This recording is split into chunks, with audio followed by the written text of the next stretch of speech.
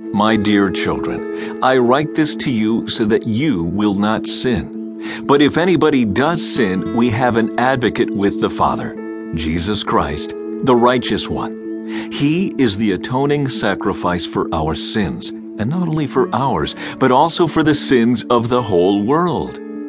We know that we have come to know him if we keep his commands.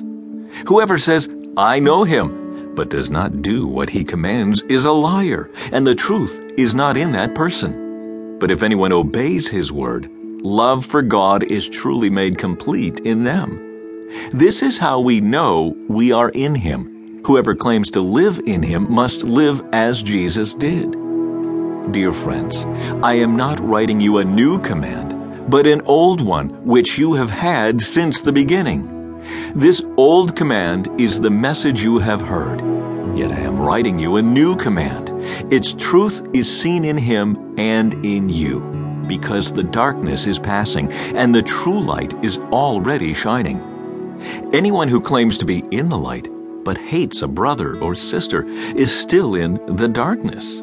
Anyone who loves their brother and sister lives in the light, and there is nothing in them to make them stumble. But anyone who hates a brother or sister is in the darkness and walks around in the darkness. They do not know where they are going, because the darkness has blinded them. I am writing to you, dear children, because your sins have been forgiven on account of his name. I am writing to you, fathers, because you know him who is from the beginning. I am writing to you, young men, because you have overcome the evil one. I write to you, dear children, because you know the Father. I write to you, fathers, because you know him who is from the beginning. I write to you, young men, because you are strong, and the word of God lives in you, and you have overcome the evil one. Do not love the world or anything in the world. If anyone loves the world, love for the Father is not in them. For everything in the world, the lust of the flesh, the lust of the eyes, and the pride of life comes not from the Father, but from the world. The world and its desires pass away, but whoever does the will of God lives forever. Dear children, this is the last hour. And as you have heard that the Antichrist is coming, even now many Antichrists have come. This is how we know it is the last hour. They went out from us, but they did not really belong to us. For if they had belonged to us, they would have remained with us. But their going showed that none of them belonged to us. But you have an anointing from the Holy One, and all of you know the truth. I do not write to you because you do not know the truth, but because you do know it, and because no lie comes from the truth. Who is the liar? It is whoever denies that Jesus is the Christ.